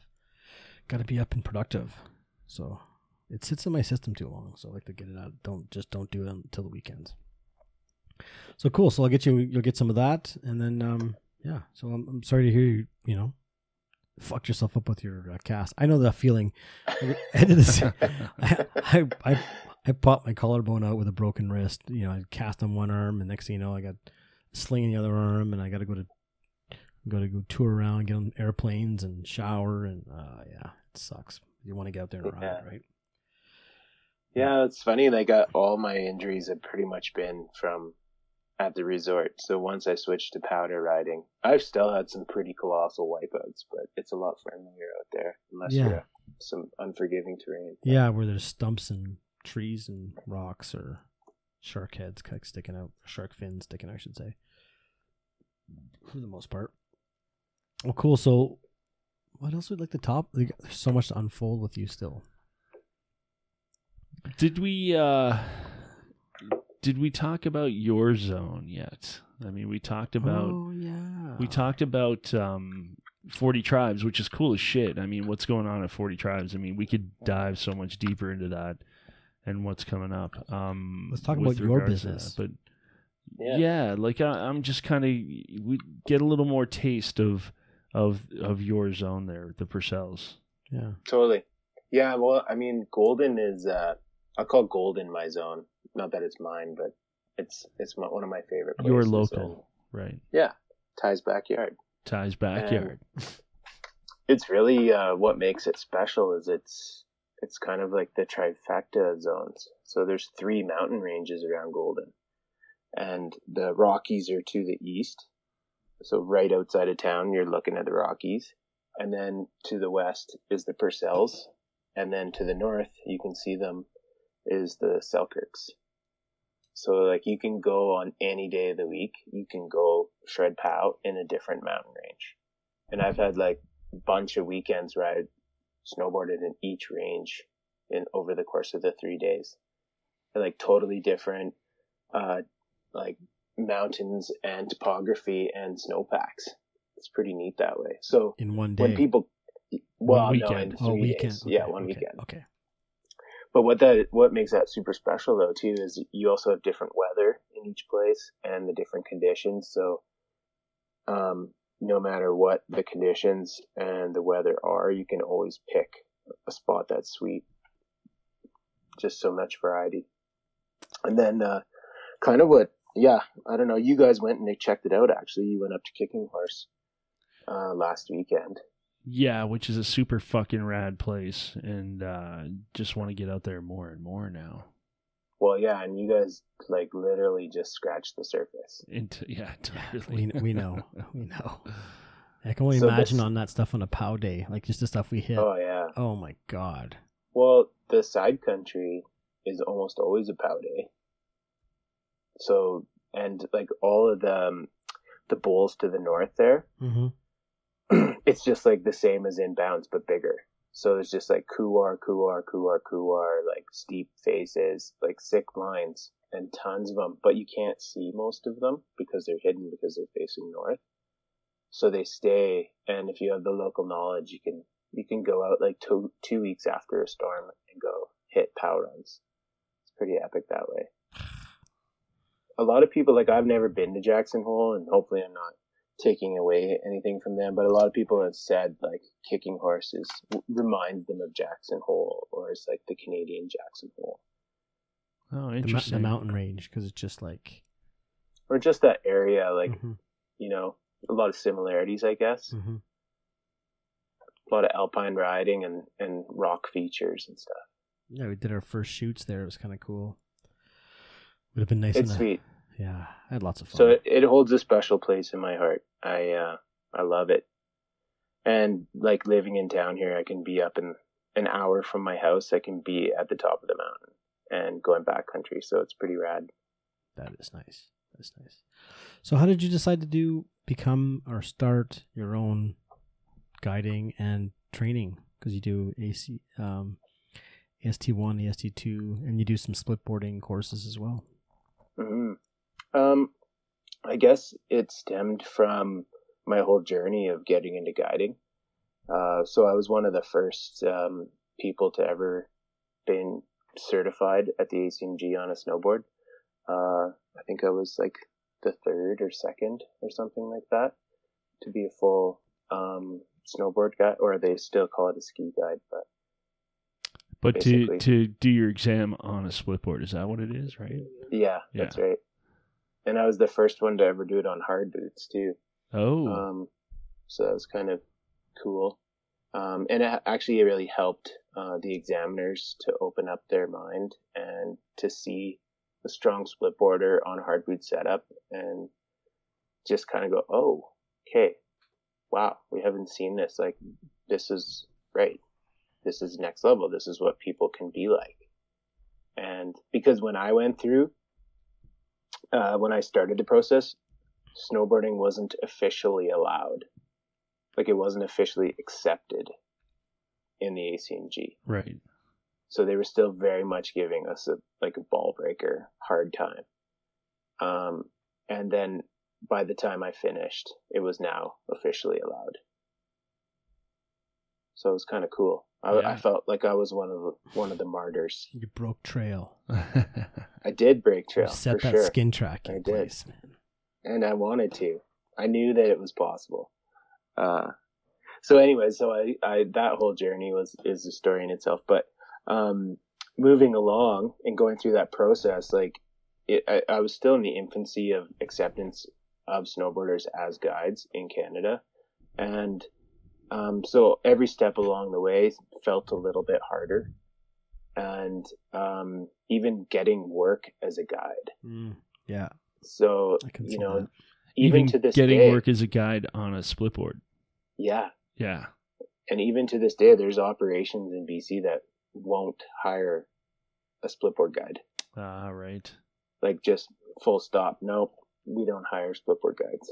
Is that because most of their customers would be skiers, and there's the difference in the lines that we like to choose, skier versus snowboarder, or there could be elements of that. There could be some perceived, need to do it for that reason, but I think it often falls just on the old school view of the owner themselves. Absolutely. And like how open-minded they are. Yeah, I don't know. That resonates with me because I had to deal with, I was possibly going to be running an operations social media deal this summer, and just the way that they wanted me to be in that location on site doing sales. I'm like, doing sales is not social media. Do you want a sales guy or do you want a social media guy? They're not two in the same. So yeah, that's just it's like, we did it this way always, so we're doing it this way. It's like, yeah, but times have changed. Yeah. So. Well, it's interesting. Like I was talking to a friend of mine a few weeks ago. I was working with him, and he works at a cat ski lodge north of Golden, and he was asking me, "Oh, what percentage of splitboarders do you think are out there these days, or do you get at this place?" And I was like, "Well, it's huge. It's like half." Yeah. He's like, "Oh, it's not like that where I work." I was like, "Well, dude, you work at a place that has the same clients every week, every year, because they rebook all the time, and those were the old ski clients from back in the day, and they just keep rebooking." Right. So of course the demographic hasn't changed. But I'm like, it's blowing up. There's so many splitboarders out there right now. Maybe they're not represented by the numbers that go to CMH. Right. But I think that there are huge numbers. I think the ratio has changed a lot. It's going to change even more. Totally. Yeah. Which is good. Yeah, like it's good. I actually started like a community Facebook group page in Golden last year because I thought that our community would benefit from it. So it's like Golden ski touring and splitboarding. So it's for the community. Hopefully, it's a fun place to get together and sell stuff or talk about things, ask for beta. Anyway, I created a few questions, not because I want a data mine or anything, but I was just really curious. Where's your favorite place to go skiing? And are you a skier or a splitboarder? Mm-hmm. And I would say easily 55% of every one of those 1,200 people that have joined in the last year are splitboarders. That's awesome. It's interesting. It's like, okay, there's the facts. I know Darren keeps, he had been like, well, how many people are going to listen to this podcast? Like, what's the growth? Like, there's not many people who splitboard. And I'm like, dude, companies are selling, an average, 200 splitboards, we'll say, a year each. If not, some of them are way more. We'll say 300 each, even 500. And that's every year for the last, 10 years. In the last 5 years, it's even bigger. There's more than just one board in our lineup. So it's growing. It's growing really quickly. Totally is.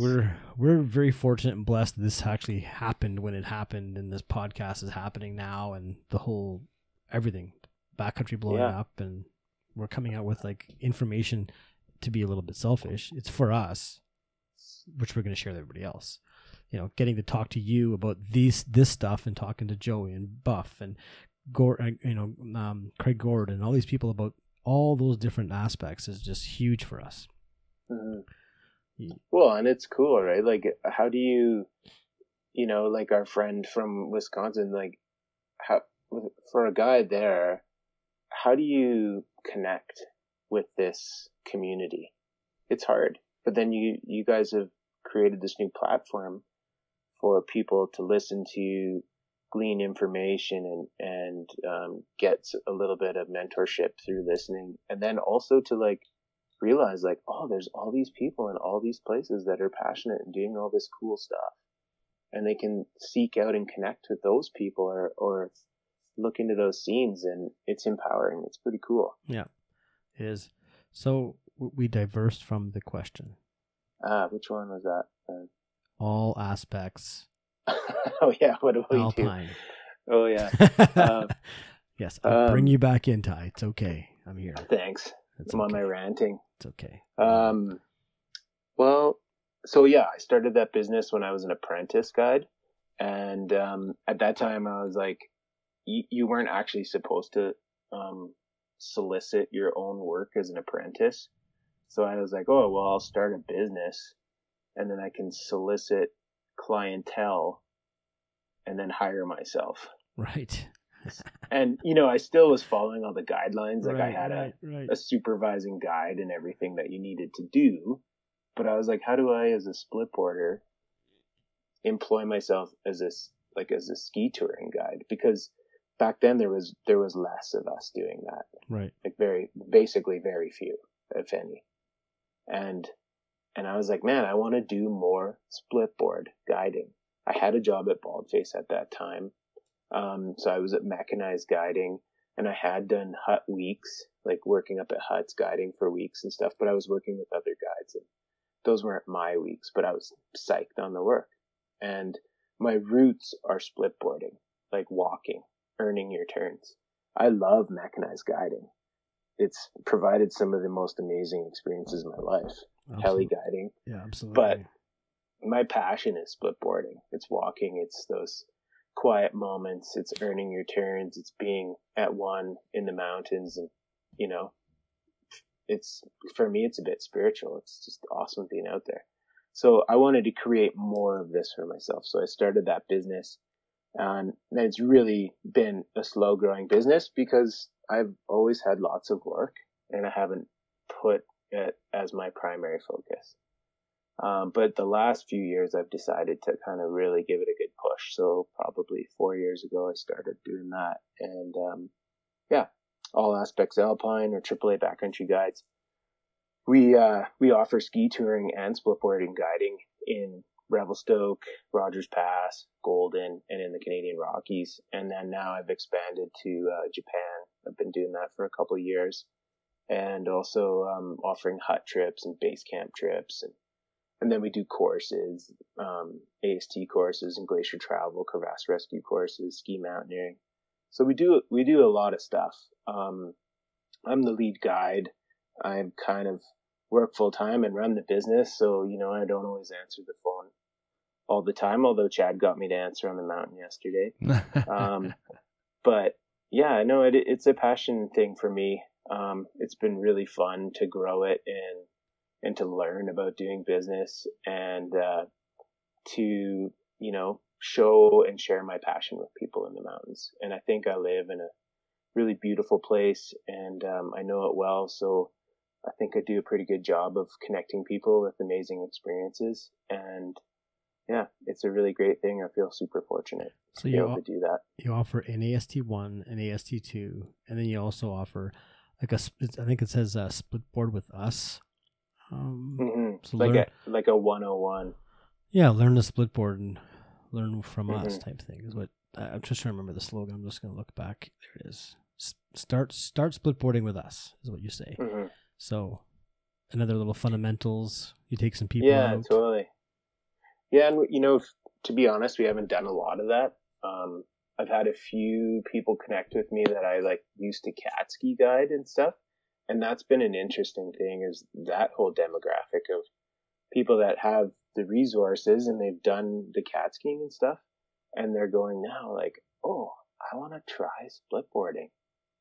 And so they reach out and they want to come do it. And that's been really freaking cool. Yeah. To take people out that way. I think that's really important to have that available. I know, it's big to have that available, because then you can get a group of your friends. Doesn't mean you're all beginners. It's just let's go learn something new. Let's use Ty as the guide for the day, and he'll teach us some stuff along the way. We've spoken about that with Kaylaine, exactly about that. Going into an area, why not call in a guide for the day? Everybody pays $150, $200, but man, the day you'll have, then when you go back in that area next year, the years after, you've remembered that one area. Ty is giving you the rundown. So now you know it. So you can use that again. Your buddies can all go in together and have more confidence in that area, right? So I'm a big advocate of that kind of stuff. Not that I have done it yet, but that's where I'm going to be going. Well, it's nice to hear you guys say that, because I think Yeah, North America is interesting that way. You know, in Europe, I think guiding culture is a lot older.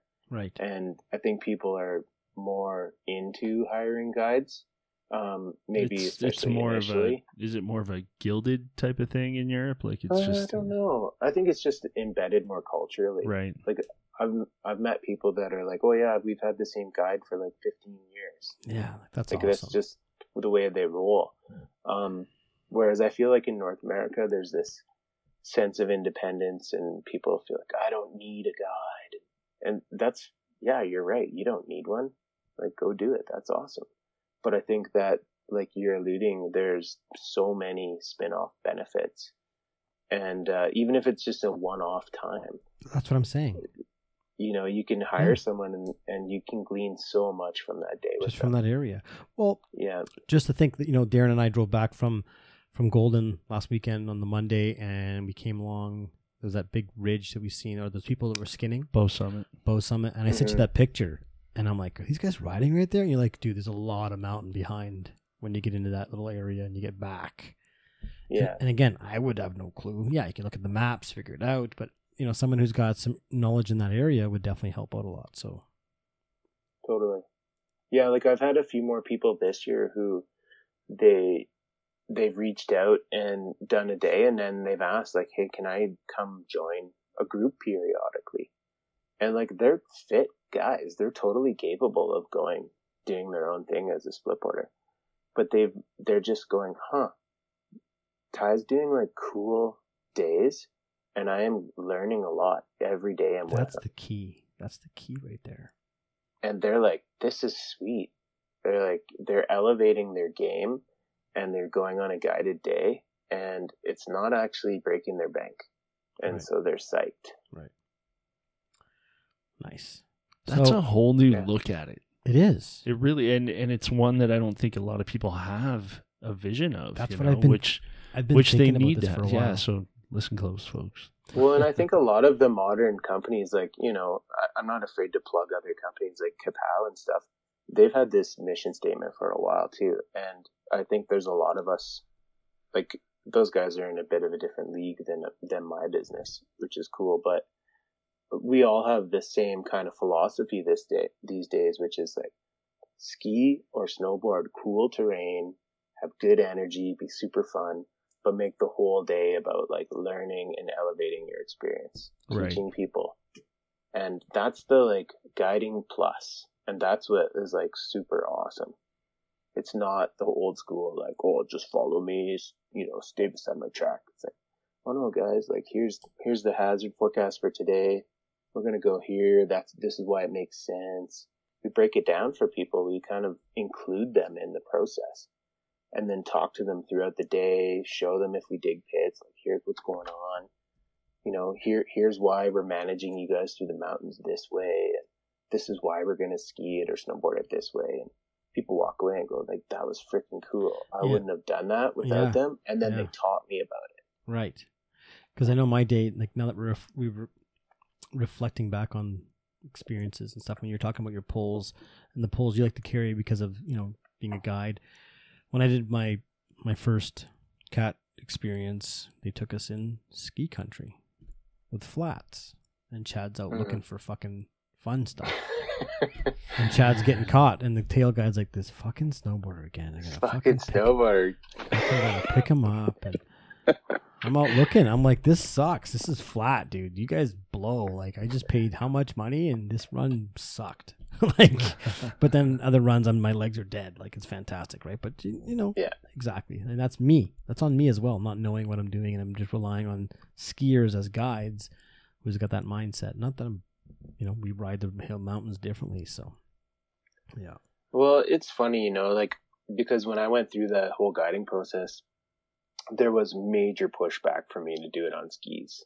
Like, one component was called the mechanized week. And so you had to go and practice cat ski guiding. And they told me, like, you're not allowed to bring your split board on this week. And so I actually had to ski that week. So they were really trying to make me ski. And they allowed me to do, all the rest of the exam and all the rest of the parts on a snowboard. And because that was prior to the acceptance of snowboarders, that's why they did that. But I have to say, like, the minute that I put 2 skis on, even though I was a passionate splitboarder, I immediately began to move like a skier. You just do. And it was actually an enlightening moment for me. I was like, holy shit. So even like people that I know are like really experienced with snowboarders, they're still just by default going to act certain ways because this is the tool on their feet. Mm-hmm. Mm-hmm. And they might not even be intentionally taking someone somewhere poorly or doing it. They're just doing what they do. And so I was like, oh, okay, interesting. So maybe I've been too hard on them. But I definitely have been. I've learned to calm down. Just mellow out. Yeah. What, man, I had a question. Damn it. That's okay. I'm trying to think. I can't think of one right now. I got so much I want to cover still, but there's definitely like, oh my God, I'm stuck. I'm trying to stimulate my juices here. I had something. It's hot in this room. Oh yeah. It's all Darren. It's all good. Darren's too hot. But what do you got? What's some of the things that you so you've been in operations for how many years now? Like 7. Okay. 6. Triple. Yeah. Now I'm looking at the website, and I know you guys. I mean, we're talking lots of winter stuff, but you guys do summer stuff as well, eh? Like you have some hiking stuff you guys are after in the summer as well. Totally. Yeah, we've out of necessity to some degree too. Sure. I like I was saying to you guys earlier, I was a fishing guide. I kind of had this same winter, this actually yearly pattern for about 15 years. I tree planted for 2 months every spring, and then I went to Rivers Inlet on the BC coast for close to 3 months, and then I'd come back to Golden and snowboard all winter. And so I just did that, and over and over and over and over and over again. And met my partner out at the fishing lodge, and she didn't want to go there anymore after about 10 years, and I got it. But it was time anyways to change it up. So I decided, okay, that's it. And so I quit both actually. And so all of a sudden I didn't have a summer job. And that first summer I just decided to mountain bike. So I got into mountain biking again big time, had an amazing summer, but then I realized, I got to do something.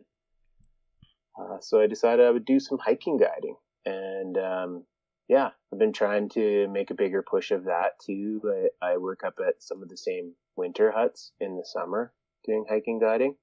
And then with the Canadian Rockies right next door, it's super busy usually with foreign tourists. So people want to get guided hikes, and that's where most of the clientele comes from, is the tourists.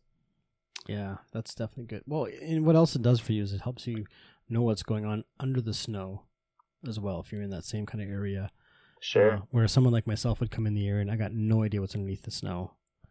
Mm-hmm. And that makes things different as well. Well, I think the biggest thing for me is, like, I've basically been a guide my whole adult life, whether it's fishing or whatnot. Yeah. And summer hiking guiding is not an adrenaline sport. No. But it's awesome. It's like, I'm getting older, guys. So like being able to frolic around in the mountains with a light backpack and walk around and identify flowers and take people, I still do the same thing as in the winter, whereas I immediately shape up my clients and figure out what they want and how I can best give it to them. And I try to do that for everyone, no matter what their skill or experience level is. So it's fun. I feel like I'm good at it, and it's low impact. So it's awesome. I like it. So what we're going to do, Smartwool they've sold out of their winter socks. So we're going to get you some summer socks to hike with. Nice. Since you do this. So love Smartwool. It's great. You're in with some Smartwool because they want to help you go further, do what you love to do best, and to do it with a great feel wicking sock that, I love my socks. I love my Smartwool socks as well. Can never have too many pairs of socks. I know. I don't even wear socks nowadays. You know, That's I have how a sock snowboarding. fetish. I Darren, literally like. fucking Darren bought socks in Golden. He's like, dude, I went to the shop and I had like this cool socks. I had to buy them. I do love my socks. Nice. It's a well-known fact for sure. That's so good. So Well, I don't know. Like sometimes you, I don't know if you guys are this way, but you know, when you go on a trip or you do multiple days with somebody, they're wearing the same socks like every freaking day. Like, oh my god, dude!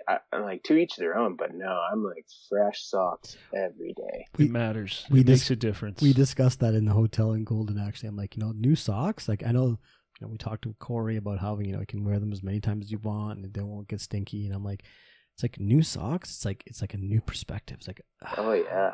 get rid of that crust from the day before. Like, just leave that behind. Like, get out of here. Such a good thing. Yeah, dude, I'm down with that. What are you? We're also gonna give you some Koo wax, all temp Sweet. wax. So, Koo Sports gonna hook you up with some wax.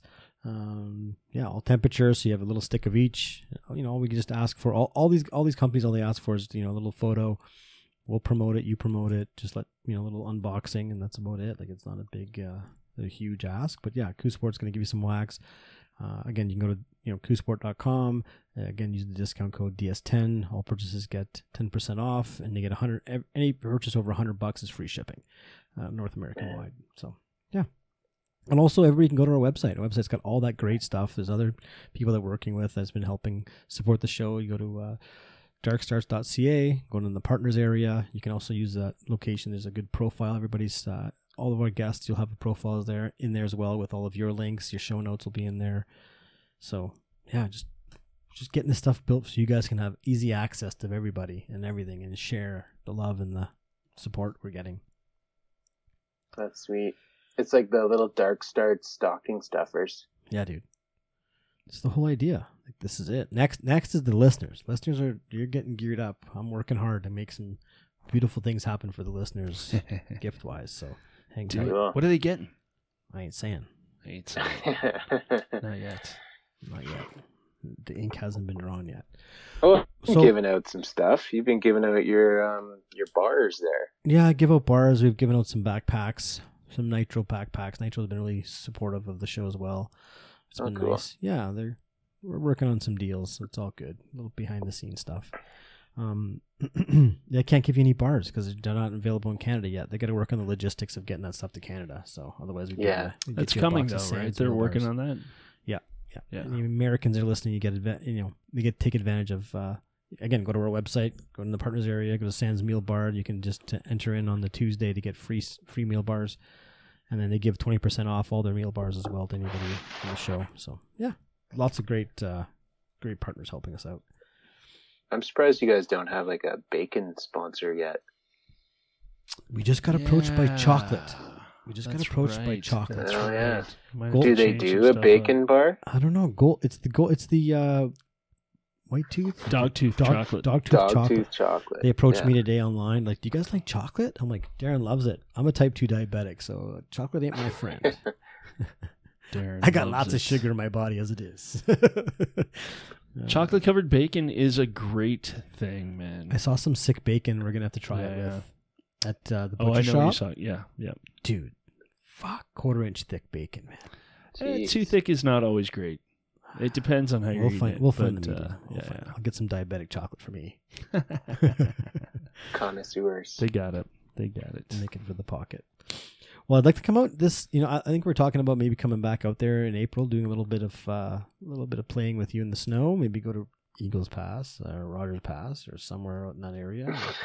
I don't know. We'll see what's available when that time hits, Fuck right? yeah. And do it. then maybe get out and do some of your summer hiking and have a little bit of a little talk about that. Because I know this summer we're probably going to work on a little bit of different little diversity in Dark Starts. Yeah. Some mountain biking, fishing, hiking, mountain running. Mountain running? What?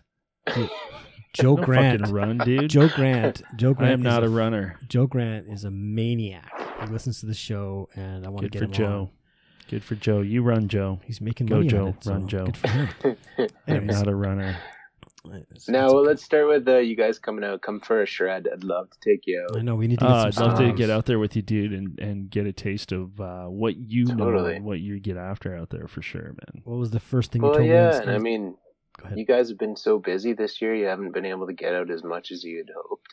And It's been a crazy winter, man. Just nuts. But it was so nice to get out there last week and really enjoy it, and definitely look forward to getting back out there. I need another one of Totally. those weekends. Absolutely. Totally. I'm in. Maybe this time Golden do will it. open the doors and the gates for us and have the big oh, sign. man. Eh? Man, I just want to go back and eat pizza at the Riv, man. That's fuck, I'm in. Yeah, the Riv had some wicked pizza. It That's was so for sure. funny. It was, Mike Wigley, who's, 6 whatever the hell. 6'4" or whatever. 6'11", maybe? Is he? I Yeah, don't dude, know. he's Yeah, tall. super tall dude. And then there's little Chad and Darren, and I think we put 3 pizzas out, and Darren's like, "You're eating more?" And I'm like, "Just keep bringing it. Like pizza, no problem, no problem." Yeah. Yeah, if you go to Hard to Golden, you beat. got to hit up the Riv on a, what is it, Sunday, Monday? I think they Yeah. do their wood-fired Yeah. pizza. So Yeah. that was pretty The sick. food was good, and then that taco place, and we got Reposadas. Shout out to Reposadas. Reposadas. Yeah. That Oh, was nice. some- You guys go in the dome there? No, we didn't do the igloos, but we did. No, we just went sat down at White Tooth Brewery, and we Oh, enjoyed yeah, some nice. White Tooth, and we just ordered in some reposadas from there. So that was pretty So sick. good. It was great. Yeah. The I mole gotta do chicken. that. I haven't done that yet. Oh man, yeah, they had some good tacos. The full, what was it called? The full metal? I remember my dark stout I had. It was fucking good though. Speed metal. Speed metal. Speed metal dark Yeah. stout. That Yeah. was good. Totally. Awesome. You live in a great little spot, man. Yes. Yeah. It's Absolutely. great. I love it here, and that's one thing is when people come and they book. A lot of times people say, "Oh, should we stay in Revy or Golden?" And I'm a big fan of Revy too. I work there in the winter, but usually when I do encourage people, I sell them on Golden. They're psyched at the end. They're like, "Holy shit, this is awesome! I didn't Yeah. even really know about this place." Oh, the food was good, and we went into Dark Side Skate and Snow Shop, Dark Side Skate and Snow Shop, and that was great. They were awesome in there. Yeah, Robin was stellar when we walked in there. Yeah. She picked us out right away. Well, you guys don't look like you belong here. No, you guys are bickering like 2 old women. So You guys aren't from Golden. Where are you guys from? Oh, are you the podcast guys? She was kidding. Nice, yeah, She was super cool. cool. yeah. So Yeah, how man. Can, how can Yeah, people boys. find you? Let's give out some. Yeah, my on the gram, I'm at Ty Mills, and then I also have my at AAA Backcountry Guides on there as well. On Facebook, and yeah, my website aaabackcountryguides.com.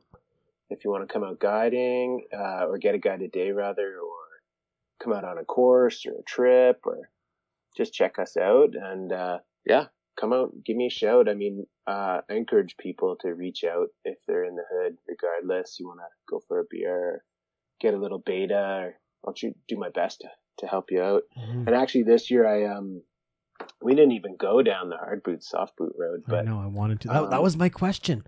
Fuck. That's all right. We have more to talk to Ty about. I think we need to Yeah. revisit this for sure. Yeah, I know we're at the 2-hour mark now. Yeah. So yeah. Okay. Yeah. Dude. Anyways, Don't I worry. got lots of demo stuff too from Ogasaka and you. For you, and Darren. Phantom. For Yeah, I have me. stuff for you, Darren. I have What? stuff. What? It's Phantom stuff. Oh, really? Oh, sick. Yeah, I'd I love to have- try that out. Those guys have set me up really well, and so I have demo gear here. So people who come out, if they want to try that stuff, I got it. I'm down. Yeah. Um, What about your What about your Facebook group? What's that? Golden ski touring and splitboarding. yeah, I just sent my request, but I declined Cool. to answer the questions. So Uh, it says it's well, I pending. already know that. I already know. Yeah. Yeah, no, I just started. I don't really look at that one as my group, because I don't want people to feel like it is that kind of you're- group anyways. Yeah, but you're part of it. So anyways, yeah. Okay, cool. Yeah. Gotcha. No, I'm psyched. Cool. Yeah. Well, yeah, dude, we're super blessed you came on. Grateful. It was awesome. And I'm looking forward to hanging out and having some beers and going touring with you Thanks, boys. in a few Ten weeks. Yeah, and I Sure. guess I give a shout out to a few peeps, if you don't mind. Yeah, no, shoot it. Give her. Yeah, the companies that have been supporting me, Ogasaka Snowboards, Phantom, huge support, really appreciate it. Zeal Optics, 40 Tribes, Ambassador Program, and Eagle Pass Heliski. Yeah. Thanks so much. Hell Yeah, and then really, all gooders. Yeah, got to give a big shout out to all my mentors too, and you know, the legendary John Buffrey. But there's so many out there, and I think, yeah, hopefully you guys all know how much you meant to me. So thanks a lot. Awesome. Killer. Yeah, Buff's rad. So rad. I need to talk to Buff. It's been a while. It's been a few weeks too long. Gets back down to earth. Kind of like when I talk to you, I'm just like, man, it's so mellow. Ty picks up entirely. Hello, I'm like, dude, did you just wake up? Like, what's going on? But anyways, yeah. All right, well, thanks a lot. We really appreciate you coming on, taking the time, and talking about, man, who Ty Mills is, and of course, anybody who's looking to explore the Golden area, definitely give Ty a shout, and a shot, of course, to get out there and get some POW. Yeah, folks, listen up. Yeah, look at the guide thing. I mean, look at the rates on the website, and get your buds together and throw down and get a guide for a day. Goes a long way. Yeah, we'll show you around, show you a great time, and set you up for success. That's all you can ask for. Cool, man. Thanks, Ty. Thanks, buddy. Thanks, guys. Take care. Good chatting with you. You too. Peace. Bye-bye. Hey, everybody. Thanks for listening, and a special thanks to Ty for taking the time to talk with us.